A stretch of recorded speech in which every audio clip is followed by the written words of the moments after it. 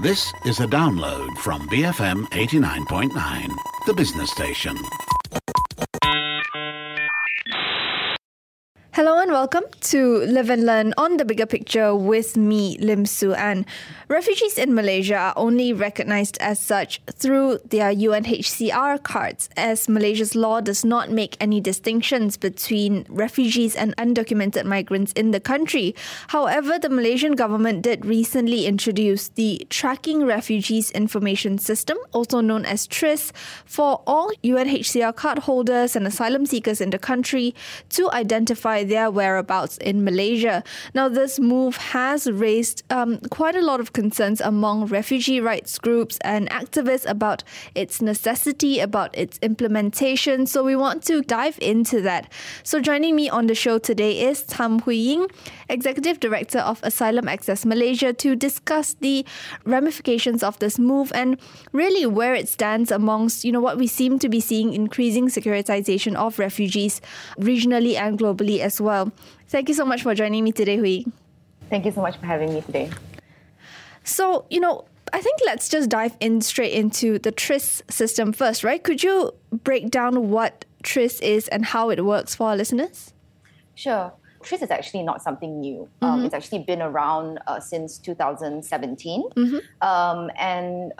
Really, the sort of key things to know about TRIS is, first of all, looking at the name itself, right? Tracking Refugees Information System. So as the name suggests, it is a government initiative to basically collect personal and biometric information from refugees and asylum seekers in Malaysia. A lot of the information that I'm sharing right now is actually available on their website. And so I think just to caveat that, we have a lot of questions around it as well, and the information that we do have on hand is really from the website. So according to the website, the purpose of having TRIS is to, improve and manage the situation of refugees. This is like one question that we'll probably, sort of dig into later. But also that, the data is intended to be included in a national database. Again, we're not sure how. And then the idea is that after a refugee or asylum seeker sort of registers with TRIS, they will be provided with what is known as a MyRC card. And the MyRC card is intended to sort of facilitate verification by government enforcement agencies. So just to note on the MyRC card, the cost is 500 ringgit for the card, and it is renewable yearly. The scheme is to be implemented by a third-party company, and the minister himself has said that in his announcement. In terms of what information is to be collected, from what we understand, it would be basic personal and biometrics. Although, again, we really don't know how the information is going to be utilized. So then the other thing to think about is, what rights or protections come with this card. It isn't sort of apparent what protections are there. If you look at the FAQ on the website, it just really talks about minimize risk, possible work. We're not too sure kind of what this card, what sort of protections would come with this card.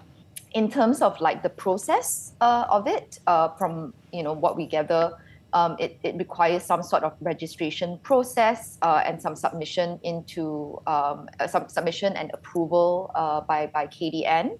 And this is where we kind of also want to highlight. So on the one hand, it says it's open to refugees and asylum seekers. But then if you look at the requirements, it says UNHCR card. And so, as we understand, asylum seekers, not all, asylum seekers have UNHCR cards, right?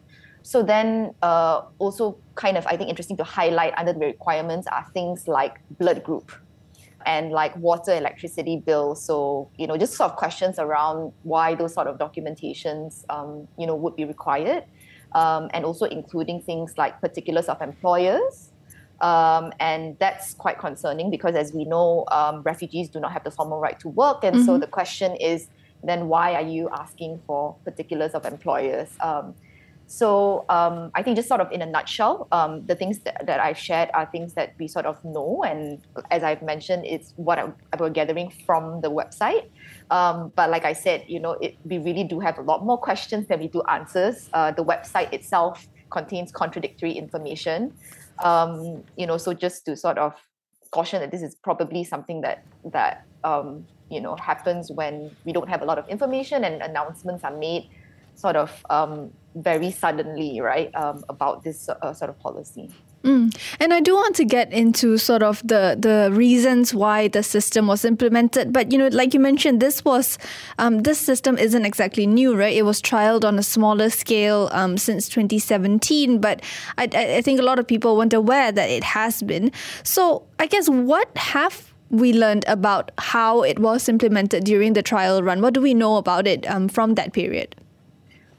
So I would like to sort of qualify. So in some ways, it's a trial, but it wasn't, right? Mm-hmm. So if you look at the sort of FAQ in 2017, or like sort of the announcements that were made during 2017, it really gives us a sense of deja vu. Like when I first heard the announcement, because I was like, this sounds almost entirely the same, except for this expansion. Mm-hmm. And so the question, as you rightly asked, is like, what has changed? And I think the answer is we do not know. And that's why it's so concerning, right?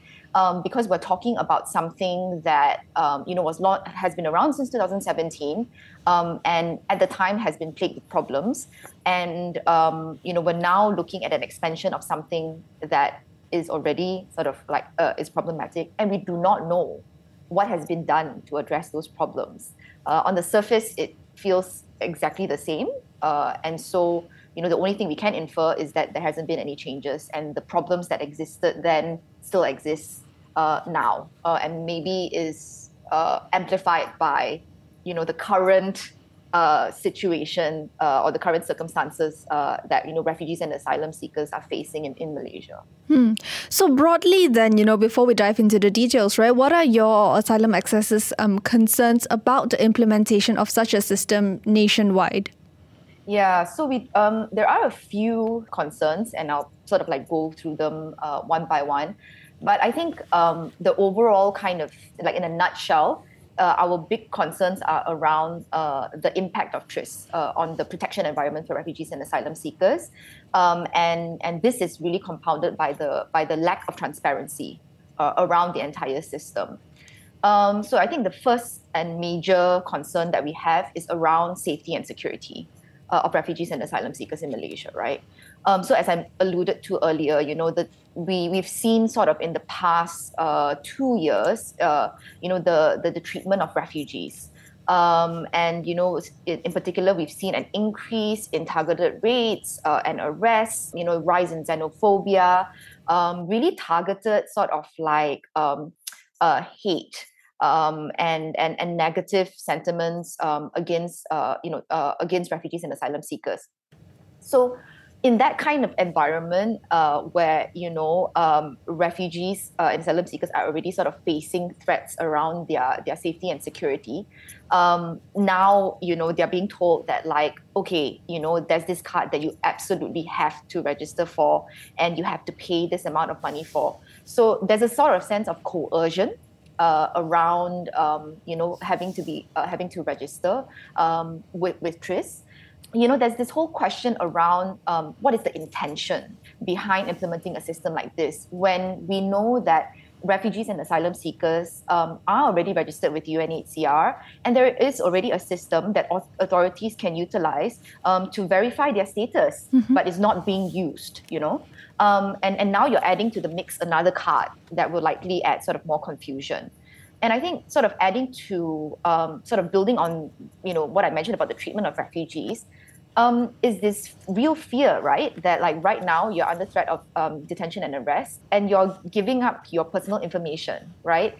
Under this system, it's like you can track the movement of refugees. What this means is that if we're following the trend, then that means that there can be more targeted raids. And at the end of the day, as you've mentioned earlier, we don't have a legal framework. So there's nothing to stop them from saying that like, oh, at the end of the day, refugees are undocumented, and so we have the right to sort of, we nevertheless have the right to arrest and detain them. And, we've seen this trend, right, in the past, like the MCO, comes very clearly to mind when at the very beginning, the government said, undocumented persons, refugees, asylum seekers can come forward, be tested and treated for free. And then there was a U-turn and the data was used against them to conduct targeted raids and arrests. So, it's a very real concern and we've seen it sort of materialize, right? And so it's not something that's unfounded. Then the other thing to sort of consider as well, the fact that there is already this, existing sort of UNHCR documents. So what does this mean when you're introducing a new identification document? And would that undermine the UNHCR documents? What if there are people who have UNHCR registered documents but do not have a MyRC card? Does this mean that they will be detained?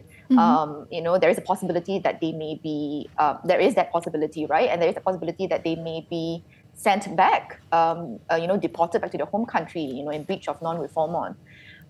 So all these kind of like safety and security risks is like definitely the sort of main thing that comes to mind.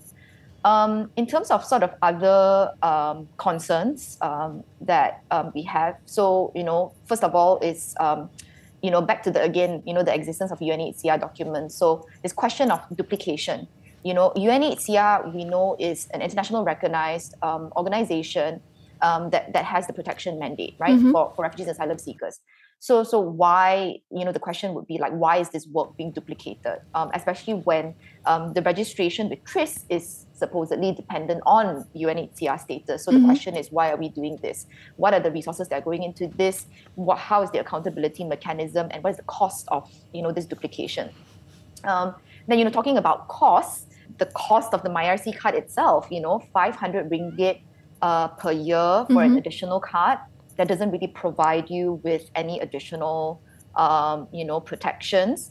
And, we're talking about 500 ringgit for refugees who do not have access to work, right? Who are often struggling to make ends meet, and who do not have any access to other basic rights like education and healthcare, right?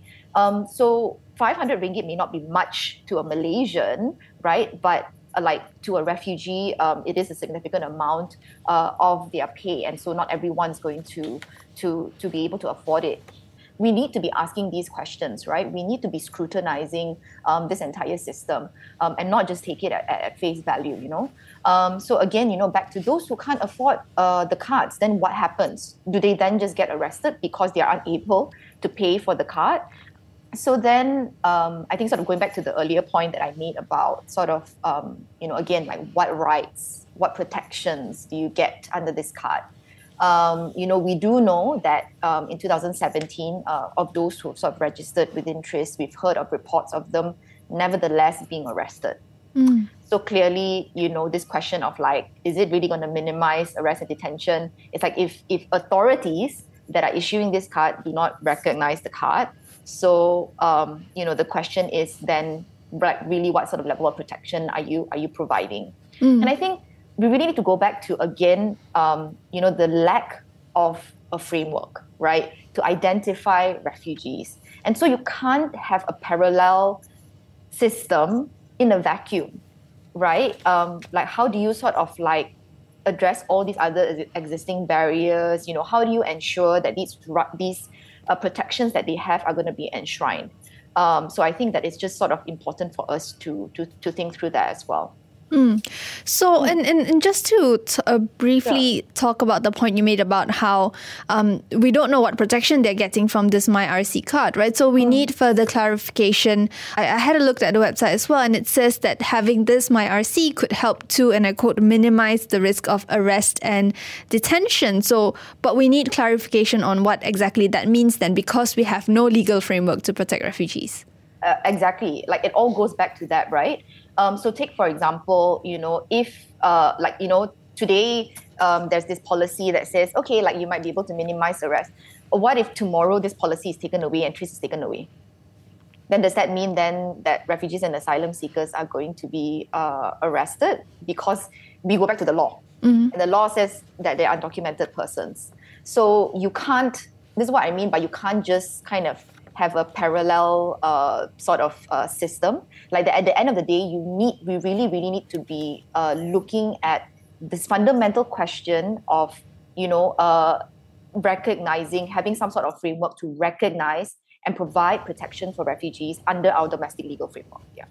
All right. Let's go for a quick break now, Hui Ying, and continue our discussion when we come back. I'm speaking today to Tham Hui Ying, Executive Director of Asylum Access Malaysia, and we are discussing the recent introduction of the Tracking Refugees Information System, also known as TRIS, nationwide for all UNHCR cardholders and asylum seekers in Malaysia, and the wider ramifications of such a move for the safety and protection of refugees. We'll be right back after a quick break on Live and Learn, BFM 89.9. Welcome back to Live and Learn on the Bigger Picture with me, Lim Su Ann. Joining me on the show today is Tham Hui Ying, Executive Director of Asylum Access Malaysia, and we are discussing the recent nationwide introduction of the Tracking Refugees Information System, also known as TRIS, for all UNHCR cardholders here in Malaysia. Now, before the break, we sort of, Hui Ying broke down what the system is, how it works, and also the broader concerns over the impact of such a system on, especially on the safety and security of refugees in Malaysia, considering that, Malaysia does not have a legal framework to protect refugees. Under our laws, refugees are seen as undocumented migrants. And so, we're talking about how there are a lot of questions that remains unanswered at the moment, right? But Hui, if we sort of dive more into the details that we do know based on the website, I saw that another key reason for TRIS was to, and I quote, monitor and track the activities to ensure the safety of the country. And this is from the MyRC website. I guess what circumstances would justify that need to track the whereabouts of refugees? Okay, so maybe I'll just sort of address that statement itself, right? And just sort of maybe highlight just how problematic, that statement is, ensuring the safety of the country. I feel that it's very important to note that the sort of framing that this sentence puts us in, right? It sort of frames refugees as almost like a security threat, as opposed to people who are in need of protection, who we know is the definition of sort of refugees, right? And in doing so, it sort of justifies and enables the continued violation of rights of refugees and asylum seekers. This kind of language, together with this sort of surveillance system, right, as you mentioned, monitor and track, really dehumanizes refugees and asylum seekers, people who have been through so much, who have survived persecution and harm. And it really creates this sort of fear. And really adds to the hardship that refugees and asylum seekers are already facing here. So I think that it's very important for us to, find this balance between knowing who is in the country and providing protection for marginalized communities here. So I think that the framing is extremely problematic. So it doesn't have to be about monitoring and tracking and ensuring the safety of the country. But if you're saying that it's to know, manage, support, provide protection, then that makes sense. So if we think about how data is collected in Malaysia, right? And why it's important for us to know who is in Malaysia, what our data is. A lot of it is around budgeting and planning, right? And so if the data is being utilized in that sense, and it is utilized in an ethical way, it's utilized to think about what protections, how we can improve protections from refugees, then I think that that makes sense. But I think the biggest concern here is the sort of intent and the motive and the languaging here, right? This sort of position, this stigmatization of refugees by almost framing them as people who are a threat to our country and our safety. This almost sort of making them sound like they are criminals when they are not. Creating this sort of image that we need to keep an eye on them, which I think is very harmful. So in answer to your question about kind of under what circumstances would data about people in our country would make sense, I would say if we're talking about budgeting, we're talking about planning, we're talking about how we can provide better protections, we're talking about knowing that the data is going to be treated in an ethical manner, and to me it doesn't feel like this is the intention at all of TRIS. Yeah. So this is language that's coming from the authorities, right? How does that in turn impact public perception towards refugees, considering that, we have seen an increase in xenophobia towards refugees here in Malaysia? Yeah, so I do think that language like this, especially from people with authority, it has a massive impact, right? I think we've seen sort of, particularly in the last 2 years, with COVID and sort of with the lockdowns, really an increase in sort of xenophobia. In particular, we've seen sort of these spikes in targeted attacks really happening at the same time that we're seeing certain campaigns being pushed out. If you think about, some of these posters that have been put out about, these refugees are violating our borders, we need to protect our borders from refugees. So all of these sort of state, sponsored, supported sort of campaigns, we've really seen sort of how that has led to an increase in sort of targeted attacks. And I want to sort of highlight that, these kind of things are not happening just online. Mm-hmm. It's having very, very real life consequences, right? We have seen we've received reports of refugees and asylum seekers being evicted from places that they're staying. We've heard about reports of threats of physical harm, death threats, harassments, all of that. We've really seen sort of increased incidences as a result of these targeted, campaigns and negative, this riling of negative sentiments against refugees and asylum seekers. And so, language matters, and it certainly matters who's using what language and how. Yeah.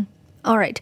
So if we move on to another aspect of TRIS, right, it's said to also offer opportunities for employment for refugees if they do register for a MyRC. And this is said to be subject to the government's approval based on the website. Now, I know refugee rights groups have long been lobbying for refugees to be given the formal right to work, right, so that they can support themselves, because otherwise they have no legal means to do so. So is this potentially a step forward? Yeah. So I think everything sort of needs to be put in context. Mm-hmm. So maybe I'll just start by saying that, this discussion around granting right to work for refugees has been going on for years, mm-hmm. and across different governments. But to date, nothing has really materialized. Mm-hmm. And so the question is to ask is like, why is that the case, right? And I think clearly there is a lack of political will. Because if we look at sort of the existing legal frameworks, there is the possibility of granting the right to work within the existing legal frameworks without needing to introduce a separate system like TRIS and a separate sort of documentation. And also, I think it's important to sort of scrutinize what they are saying through TRIS, right? The website does say, opportunity to work. It does not say, it's not definitive, but we don't know what this right to work looks like. And again, it says subject to permission of government and ability of individual, which is very, very vague. So, there is no sort of like guarantee on this sort of right to work. And also, what is the framing of TRIS, right? Mm-hmm. When TRIS was reintroduced, I would say, the focus was more on, we need to know where they are for the safety of our country. It isn't, we were introducing this, the right to work, and this would be part of that. So I think when we sort of scrutinize all of these different things together, it really makes you question whether or not, what the intention is and whether or not this is actually, in fact, going to materialize. So it's true that, of course, the right to work is extremely important, and Asylum Access Malaysia has been advocating for the right to work, both nationally and globally as well, for refugees. And of course, it's as you mentioned, it's an extremely important right because, it then enables sort of other rights, supports refugees in accessing other rights. But I think it's important for us to ask how it is going to be implemented. So I think that a lot of the discussion is around, yes, right to work, right to work, right to work. But I think it's very important for us to also ask, how is the right to work going to be implemented? Because I think in the past, we've seen sort of, a right to work being implemented in a very confined way. So usually limited to a particular industry, a small number of refugees from a particular group. And we need to move beyond sort of pilots. And we can't, we really need to sort of ask what the right to work looks like, because that shouldn't be the way that, the right to work is implemented, because otherwise then it really wouldn't sort of bring about the benefits to the community or to Malaysia that the right to work would, right? So in terms of some recommendations that we've provided is to look at existing frameworks and protections. So it is extremely important to ensure that existing labor protections are enforced for refugees and asylum seekers. Because I think that, you can't have the right to work without ensuring that the work is decent and that it comes together with what we call work rights, which is like labor protections and the sort of enabling environment for work. So, ensuring that refugees are able to seek redress for labor violations with very clear policy guidelines and trainings across departments on filing and handling of labor dispute cases. So it's important so on the right to work, enact and amend relevant laws and policies that will provide refugees and asylum seekers a right to stay. So the right to stay is important together with the right to work because as we know, refugees are people who have fled their country and they cannot return. So the right to stay is critical, I think, in any scheme that discusses the right to work. And then, as I've mentioned, what does the access to labor look like? So it really there shouldn't really be too much of a restriction on what sort of industries. It should be across sort of industries and geographical locations and all refugee asylum seeker groups in Malaysia. And also, I think this question around what social security benefits and insurance would be included in such a scheme.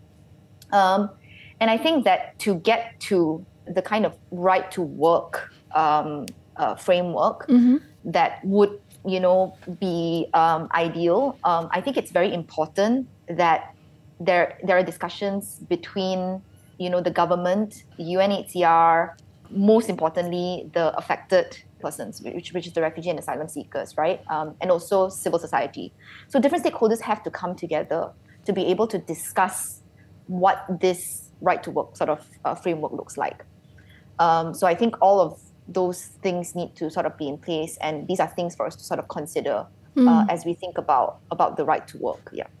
So if we want a policy to be effective, to be implementable, right, to eventually benefit the society, it needs to be something that's discussed with all the relevant stakeholders, not just a top-down policy that's implemented with no consideration as to what's happening on the ground. Yeah, absolutely. And the process has to be transparent, right? Right now, all we are hearing is just there's a guideline we're discussing. What exactly are you discussing? What does the guideline look like? I think that it's important to be transparent about these policies, especially if it's going to have such a huge impact on the refugee and asylum seeker community. Yeah. All right. So now if we take a look at the data that's being collected, right? Earlier, Hui Ying, you listed down quite a lot of the different information and data that's being collected through the process, that the system is being managed by a third-party company, right? What are the potential pitfalls that need to be considered there? What are the safeguards needed, considering that this is a very vulnerable community? Yeah. So I think just as a start, I think a lot of these questions around data protection and privacy, right? Like how secure is this database? what is this company's history with data? How is it going to be managed? How is it going to be secured? And I think that a lot of these questions around data sort of ties back in with this sort of non-consultation, no transparency, right? So we have UNHCR that already has the data of the refugee community, and we do know that they have very strict data protection guidelines around that, right? But we do not know anything about this third party. So again, the question is, why not just work with UNHCR? Why are you creating this separate parallel system, and then you're getting a third party company that we know nothing about to do that? I think that the risk around third party companies is quite clear to most of us. I think the first thing is the concerns around corruption. I think we don't have to look very far. We can sort of just go back to the migrant workers scheme and all these different headlines we've been reading about how third-party agents have been involved with, corruption related sort of issues, and how that has impacted that scheme. We don't know how the money is going to be collected. We don't know how the money is going to be utilized. Those kind of concerns around sort of corruption, and also I think the risk of corruption, right? If it's going to be by a third party, what if it's sold and traded? What does that mean for refugees and asylum seekers? Then I think the very real concern is around exploitation and misuse of data, right? And it's very real for refugees, right? As I've mentioned, what if the data is being misused to fuel xenophobia, targeting refugees and where they are? Or, for example, refugees are people who are being persecuted, right, by their own government. So what if the information gets somehow ends up in the hands of the government? Then what happens then? It's a very real security risk, right? These kind of questions are very important, right?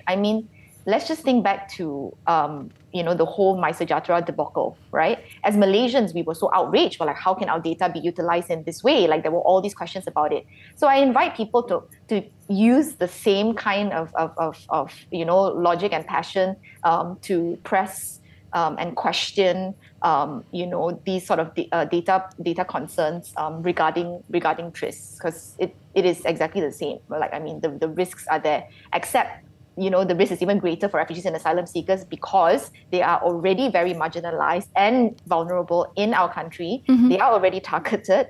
And so I think that it raises even more concerns for us. All right. Let's go for one more quick break, Hui Ying, and continue our discussion. I've just got a couple more questions to ask you when we come back. I'm speaking today to Tham Hui Ying, Executive Director of Asylum Access Malaysia, and we are discussing the status of refugees here in Malaysia, especially following the introduction of TRIS, the Tracking Refugees Information System. Don't go anywhere. We'll be right back on Live and Learn, BFM 89.9. Welcome back to Live and Learn on The Bigger Picture with me, Lim Su. And joining me on the show today is Tham Hui Ying, Executive Director of Asylum Access Malaysia, and we are discussing the introduction of the Tracking Refugees Information System, also known as TRIS, for all UNHCR cardholders here in Malaysia, and the wider ramifications of such a system on the lives and livelihoods of refugees here in the country. And they are already a very vulnerable community, considering that, they don't have legal protection in Malaysia because we don't have a framework for recognizing refugees in the country. We are not a signatory to the UN Refugee Convention. So there are a lot of questions that remains unanswered. So Hui Ying, we've been talking quite extensively about the questions that we have, right, about the introduction of the system nationwide. But, you've raised these concerns. Other refugee rights groups and activists have raised these concerns, but the TRIS system remains in place at the moment. So what does this mean for refugees in Malaysia moving forward? What are the consequences if they don't register for MyRC? Yeah, so I think that it's important to note that any registration system that's implemented for monitoring purposes must not create any protection risk for those risk for those who are registering and others who are registered with UNHCR. So, really, rather than developing a parallel system, KDN should be working together with UNHCR, and in particular, sort of adopting their recommendations on how they could sort of work together on this sort of database. And also, it's important to sort of ensure that any system that's implemented is able to look at all the protection concerns of refugees in a holistic way. And I think more importantly, this should be done in consultation with refugees and asylum seekers, who are the people who are most affected, and really affected persons should have a say on policies that are implemented. And so moving forward, of course, as I've mentioned earlier, this announcement was made sort of very suddenly, and there are still a lot of questions surrounding it. And so we're quite concerned about, this sort of moving forward in the iteration that it currently is in.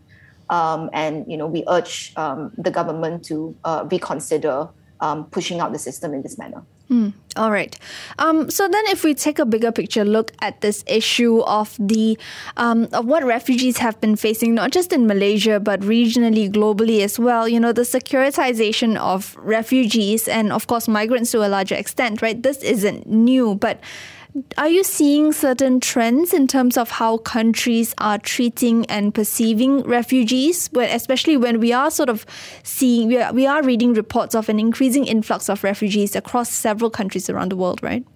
So I feel like the sort of this debate between sort of border security versus the human rights sort of perspective has always been there. And I think that governments in general have always tended towards sort of more arguments around sovereignty and, border protection, which is unfortunate because I think that then what that does is that it really skews the perspective of refugees, right? And we're not able to see them as people in need of protection.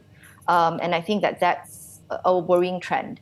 I think what needs to happen is to really focus on sort of the human rights aspect of things, to really look at refugees as people in need of protection, and really go back to that and really, really harp on that. I think that's very important.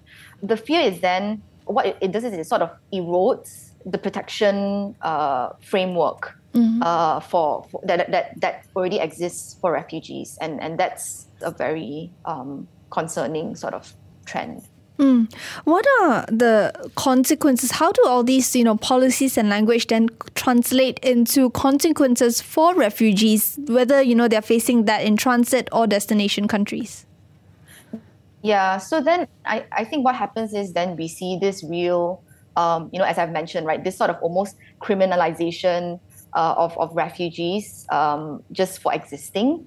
It's almost this sort of this dehumanizing of refugees. And this sort of enables the perpetuation of the violation of their rights because then they are sort of like not seen, right? So in people's mind, these are people who have committed a crime, when actually, no, it's not a crime to cross the border. It shouldn't be a crime to seek asylum. Everyone has that right to seek that safety and protection. And so it sort of enables governments to basically do away with their obligations and rights towards refugees and asylum seekers, right? Because if you think about it, like even in a country like Malaysia, for example, right? Yeah, we may not be a signatory to the UN Convention on Refugees, but we nevertheless are bound by international obligations like the right to seek asylum and non-refoulement, and that should apply regardless of their status. And I think on top of that, Malaysia is currently a member of the UN Human Rights Council, right? I think that further adds importance for us to lead by example. Absolutely, yeah, absolutely. And I think that it's important to sort of to call that out, to be like, look, we're in the UN Human Rights Council. We need to be setting an example. We shouldn't be violating the rights of refugees in our own home country, while sort of in the international arena be talking about holding others accountable for their for human rights violations. So yeah, I think it's important to call out that hypocrisy. And to wrap up our discussion, Hui Ying, would you have a final message about how us as individuals or in the community, how can we do better when talking about refugee rights? Yeah, so I think one of the things that that happens very often, especially when it comes to sort of, I wouldn't say just refugees and asylum seekers, but any even migrants, right, non-Malaysians. The framing is oftentimes like, this sort of, we need to protect our country, this sort of very nationalistic view, right? This sort of us versus them. And I would like to invite us to sort of move from that narrative and really think about how can we move away from like us versus them mentality to like this sort of solidarity and shared experiences, right? Because I think it's very important for us to realize just how interconnected our rights are as people living in a country like Malaysia, right?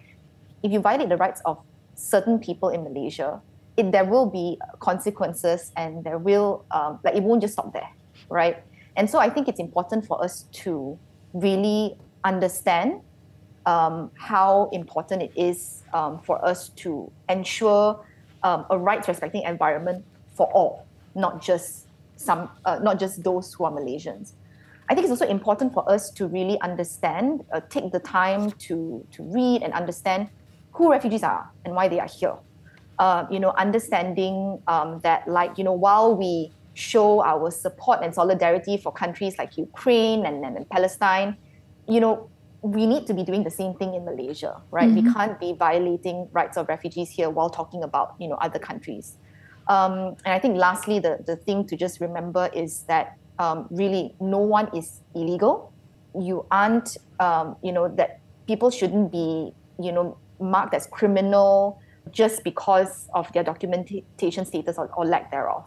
So I think that's quite important for us to think about. And on that note, thank you so much for joining me today, Hui Ying. I've been speaking to Tham Hui Ying, Executive Director of Asylum Access Malaysia, and we have discussed the introduction of TRIS, the Tracking Refugees Information System, and the wider impact of that on refugees' lives here in Malaysia, and how we really need to step back and take a look at why we are securitizing the issue of refugees when they are not a criminal threat to our country. If you missed any part of today's show or any previous Live and Learn episodes, you can download our podcast on bfm.my or on the BFM app. I'm Lim Suen, and this has been Live and Learn, BFM 89.9. Thank you for listening to this podcast. To find more great interviews, go to bfm.my or find us on iTunes. BFM 89.9, the business station.